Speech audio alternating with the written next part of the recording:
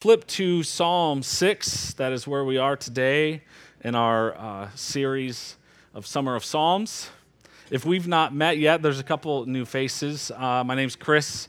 I'm the associate pastor here, one of the pastors. Been here for a little while now, but I would be happy to meet you if we're able to do so. And if you're new, you're invited to the house as well, so come on out. But Psalm 6. It made me think of one of my favorite movies, and Pastor Tom always brings up C.S. Lewis, so I'm going to keep bringing up J.R. Tolkien and The Lord of the Rings, and I had to go back. What? The Lord of the Rings, I love it.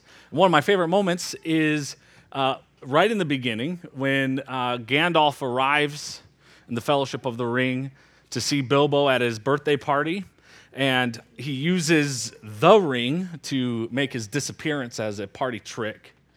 And back home, as he runs back before he leaves forever, Gandalf beats him there. And Gandalf warns Bilbo about these mysterious rings that have such power. And as he begins to suggest that he leave this ring back home before he leaves for good to give it to Frodo, Bilbo begins to get overly aggressive and angry and begins to blame shift and accuse Gandalf of wanting the ring for himself. And this is where Gandalf then begins to, or at least appears to grow in size physically, and the lights dim and his voice begins to boom. And he says, "Bilbo Baggins, do not take me for some conjurer of cheap tricks. I am not trying to rob you. I'm trying to help you." And as he says that final line, all the lights come back up. His voice returns to normal, and he almost smiles. And to what at once was an aggressive Bilbo, the little hobbit, he begins to tear up.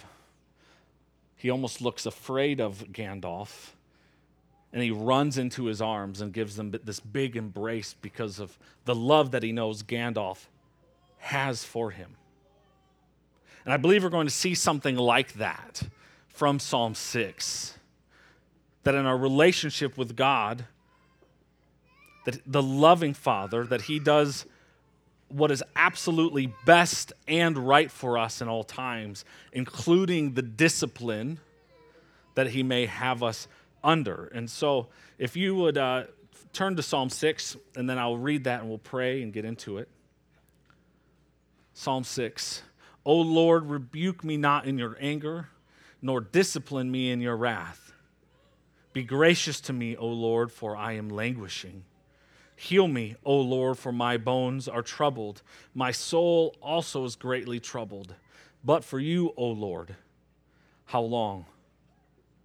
Turn, O Lord, deliver my life. Save me for the sake of your steadfast love.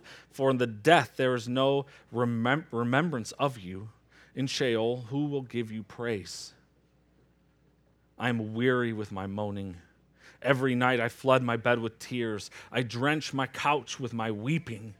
My eye wastes away because of grief. It grows weak because of all my foes. Depart from me, all you workers of evil, for the Lord has heard the sound of my weeping.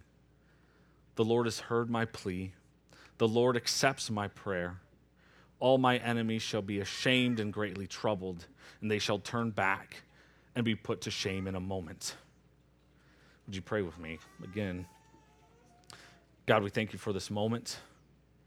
Thank you for the entire collection of Psalms, and especially Psalm 6 today. I'd ask that you would help us learn, help me speak clearly, help bend us to your will and to your righteousness, that we would follow you with our hearts, that would be open with you, that we would submit to you, and that we would just love you. We thank you for your Son and his work in our lives. Holy Spirit, we thank you for the way that you move within us, that you carry and you keep us. We pray this in the Son's name. Amen. Well, this has been titled or labeled a Psalm of David. That was done later on. David's found himself in a bit of trouble here with the Lord. Though he doesn't confess any specific sin or ailment or specific enemy. He's clearly troubled about something. Specifically, it seems that David's processing the silence of the Lord in his life as a discipline. We see here that he calls out to God in his trouble. Not only does he call out to God, if you ever see Lord, like we do here in Psalm 6, all capitals, Lord, that is an old Jewish substitution for the name Yahweh, the personal name of God. Not God King, but God my personal Father. And the number of times that he uses this, he's personally calling out to God for help. He begs for graciousness, that the Lord would not linger on in distance, and that he calls to God to save him from perils, and that David's enemies would be put to shame. But specifically here, to begin in verses 1 through 3, O Lord, rebuke me not in your anger, nor discipline me in your wrath. Be gracious to me, O Lord, for I am languishing. Heal me, O Lord, for my bones are troubled. My soul is also greatly troubled. But you, O Lord, how long? And I think most of us can probably remember a time when we have felt this way or called out in this way, when either our sin made us feel like there's this massive gap in between us and God, or if for some other reason we feel as though God has abandoned us. And I don't think American Christianity has prepared us for that feeling. We're often told that Jesus is our homeboy and wants to just hang out and be our buddy, that he never wants us to feel bad, and would certainly never make us feel like we're a bad child who is in need of discipline. And I think every parent in this room, whether the best parent that's ever been born or the most lacking parent, we've all felt the pain of having to discipline our children if we have them. And I find that even I do this poorly, even as though I should be great at this. I do this poorly. So many times in discipline, it's a snap reaction out of anger or irritation, and it's not to help the child grow in character. It's to just stop doing that annoying thing in this moment because it irritates me. And it's cold and it can be harsh. In the most stressed and agitated times, it's just to get them to stop doing what they're doing in that moment. But that's not how God the Father disciplines us, his children. God disciplines those he loves so that they will be more like him.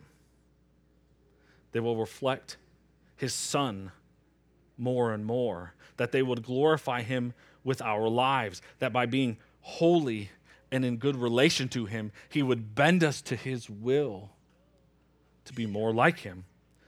And I was thinking about this just this morning, and there was a church I was in college, and I am sad and glad that I was in this church because I learned a lot of what not to do because of this. And I remember that they would always encourage confession of sin. And that's not bad, but they would encourage it so they could use those things and be able to control you and get you into situations that they could better use you. They would use information against you to get something that they needed accomplished. And I remember confessing once, and it seemed like everyone I was close to, just right after that, just disappeared. And there's only so many. It was something the size of this church. And later I found out that the pastor told the young circle that we were all in to stay away until he fixes himself, because you can't be around people like that. And that's super, super great for extroverts.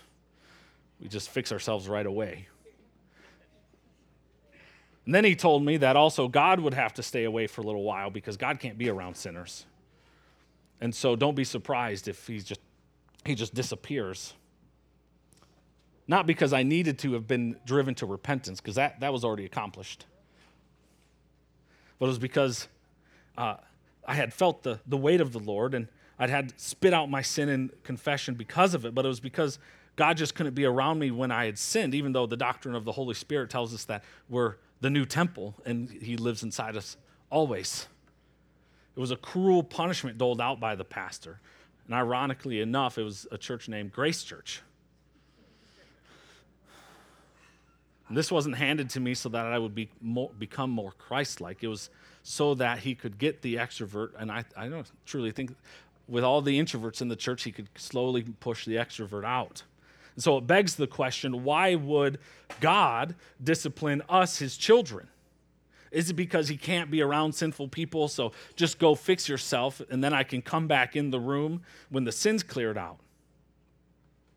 Well, the writer of Hebrews helps us understand why the Lord would discipline us. If you'd flip to Hebrews 12, chapter 12, verses 3 to 11. Hebrews 12, starting at verse 3. Consider him who endured from sinners such hostilities against himself, so that you may not grow weary or faint-hearted.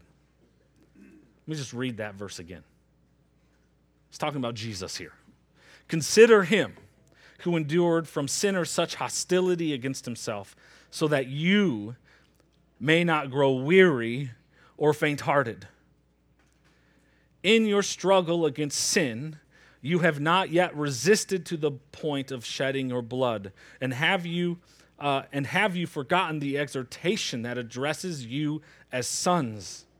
My son, do not regard lightly the discipline of the Lord, nor be weary when reproved by him, when challenged. For the Lord disciplines the one he loves and chastises everyone whom he receives. It is for discipline that you have to endure. God is treating you as sons. For what son is there whom his father does not discipline? If you're left without discipline, in which all have participated, then you are illegitimate children and not sons, believers. Besides this, we have had earthly fathers who disciplined us, and we respected them. Shall we not much more be subject to the Father of spirits and live? For they disciplined us for a short time as it seemed best to them, but he disciplines us for our good, that we may share his holiness. For the moment, all discipline seems painful rather than pleasant, but later it yields the peaceful fruit of righteousness to those who have been trained by it. It reminded me of the time I worked on a horse ranch, and I was mowing, and I was backing up with my push mower, and I ran right back of my head right into the electric fence. Was it off? It was not off. Guess how many times I ran into that fence? One time. The truth is that God does discipline us, those in his church, because he loves us. He's keeping us from something. He cares for us. He lifts us up in times of trouble. He answers prayers. The Spirit moves within us to feel joy and peace, yet God disciplines us in our sin as well. He allows us to feel shame and guilt in the decisions we make, but he does this because of his deep abiding love for us, to bring us back to the grace that he's given us. He does it because we are his children and he loves us perfectly. His discipline isn't snappy and cold like mine is. Okay? It's never uncalculated and unearned. It is always for our good, always. My second point is from verses 4 through 7.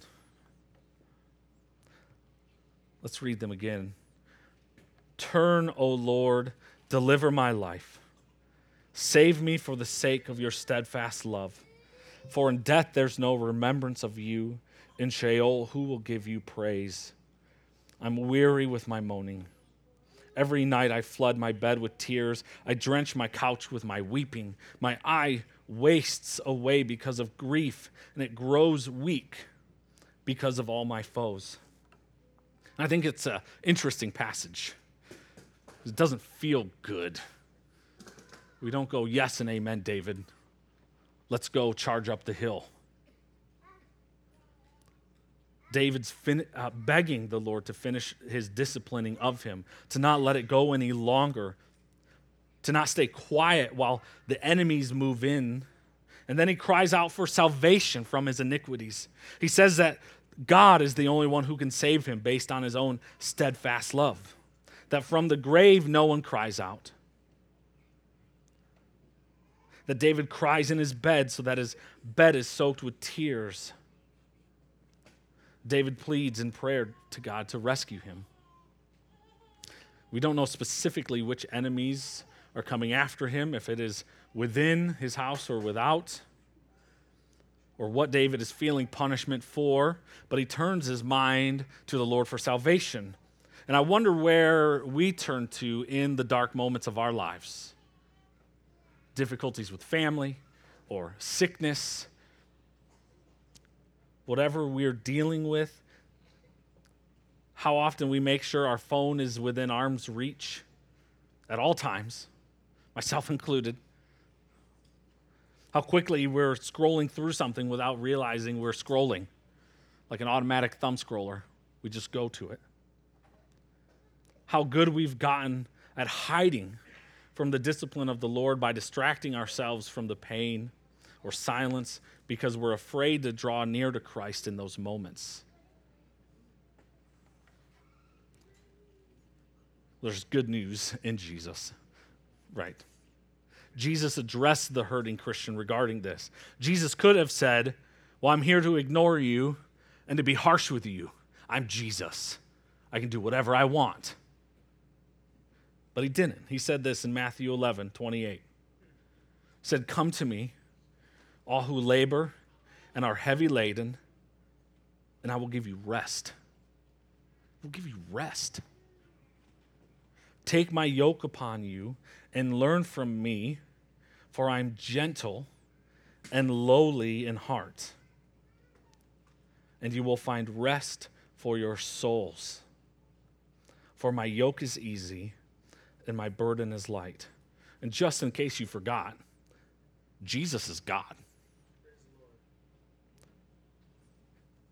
The beauty of the gospel for those who have been revealed of it is that Jesus promises that promise.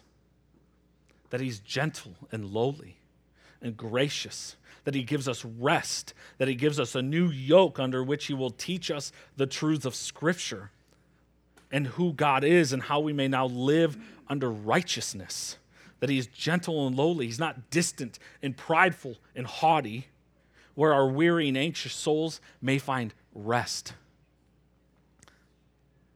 We've all been in this place of David, either when we were just turning to Jesus and we're seeing our sin and the weight of our sin and the nastiness of our sin for the very first time, but in that immediate plowing of grace through our lives, it's so easy to just turn to Jesus. But then we're Christians for a while and we go, gee, I thought I'd stop doing stupid things eventually. And I just don't seem to be able to stop. And then in those dark moments, when we know we shouldn't be doing things, but we do the things we hate, boom, straight to the phone, straight to the distraction, whatever we're doing. It's been famously said, you're not David. And in this specific case, we don't need to be. It's true. We do not need to be left alone in spiritual darkness ever again, because Jesus is continually waiting to comfort us and to bring us before the Father in forgiveness and righteousness. And we need to know that the gospel has brought us near to the Father. Not away, not in distance, not for control or anything like that. We're no longer enemies who need to cower in fear, but who with confidence may confess, repent, and embrace Jesus. Which brings me to my third point from verses 8 through 10. The point that God makes his enemies his bride. Verse 8, depart from me, all you workers of evil, for the Lord has heard the sound of my weeping. I should say amen to that. The Lord has heard my plea. The Lord accepts my prayer. All my enemies shall be ashamed and greatly troubled, and they shall turn back and be put to shame in a moment. Here David turns this psalm to expressing his trust in the Lord and then praying against his enemies. And it seems that the Lord is using David's enemies to press against him to make him feel the heat of this discipline, and it appears to have worked. Whether from within or without, the Lord used these people to apply this pressure to wake him up and to point him back to himself. And I think the beauty of Christ reminds us that the enemies of God are no longer only under destruction and curses. Yes, God still has enemies upon this earth, but Jesus has done something to alter the future of his enemies. No longer are we called to destruction upon them. No, we are called by Christ to call something else for them. And the way that God deals with his enemies are now twofold. There is a future of destruction for some enemies. Still exists. He'll send them off and send them away for all eternity. But because of the work of Christ on the cross, he now defeats some of his enemies by making them no longer his enemy. Not by destroying them, but by marrying them, by caring for them, by bringing them under the fold, like a baby chick under the chickens, protects them and brings them in. This is what Paul means when he writes Ephesians 2, 1-3 about enemies. And you, O Christian, you were dead in the trespasses and sins in which you once walked, following the course of this world, following the prince of the power of the air, the spirit that is now at work in the sons of disobedience, among whom we all lived in the passions of our flesh, carrying out the desires of the body and the mind, and were by nature children of wrath like the rest of mankind. You were once his enemy, a rejecter of Jesus Christ, and then he changed your heart so that you would be a lover of Christ, so that you would love him instead of hate him. That's why we see Jesus in Matthew 5, 43 through 48. This call, this different call from curse the enemy to this. You've heard it was said, you shall love your neighbor and then hate your enemy. But I say to you, love your enemies and pray for those who persecute you, so that you may be sons of your Father who is in heaven. For he makes the sun rise on the evil and on the good, and sends rain on the just and the unjust. For if you love those who love you, what reward do you have? Do not even the tax collectors do the same? And if you greet only your brothers, what more are you doing than others? Do not even the Gentiles do the same? You therefore must be perfect as your heavenly Father is perfect. Jesus commands that we pray for our enemies so that they would come to the Lord and no longer be enemies. And whether that may be difficult to grasp or accept, the same thing happened for you. I guarantee you, before you were saved, someone was praying for you that God would no longer let you linger in sin, but would rescue you from the depths of hell and put you in the place of safety and righteousness forevermore. And now we are called to do the same. The love of the Father has been poured out completely through his Son, Jesus Christ, that the enemies may become his bride. And that good Father perfectly disciplines his children so that through the word and prayer we may be sanctified to be more and more like Jesus. And the beauty of this psalm is the way that these three sections all work together to point to Jesus through suffering in the writings of David. If you're hurting today, Jesus is waiting for you as the one who heals. If you're feeling the discipline of the Lord over your sin, Jesus is waiting to embrace you and heal you through your confession. Jesus was the balm that David was looking for in this passage. Jesus is who he was looking for. The perfect king that was represented imperfectly by David, the same king, prophet, and priest that we now have as a perfect husband and friend and God. He's who we're able to go to in all things. Would you pray with me? Father, we thank you for even just looking into our pasts, the way that you have, that we can see, we can identify the way that you have disciplined us in different times in our life. to make us who we are today. I'm sure I'm not the only one who looks back 10 years ago and goes, oof, I'd never be friends with that guy. I'd probably never even pray for him. I'd just disdain him so much.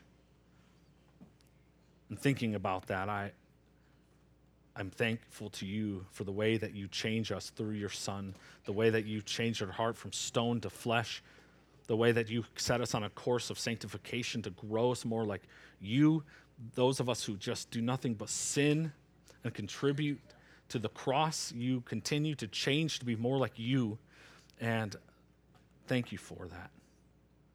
Thank you for that. Help us now respond to these things in joy and gladness and singing and fellowship. We love you, we thank you, and we confess that you are Lord and God and that you've been raised from the dead. We thank you, and we pray this in Jesus' name. Amen.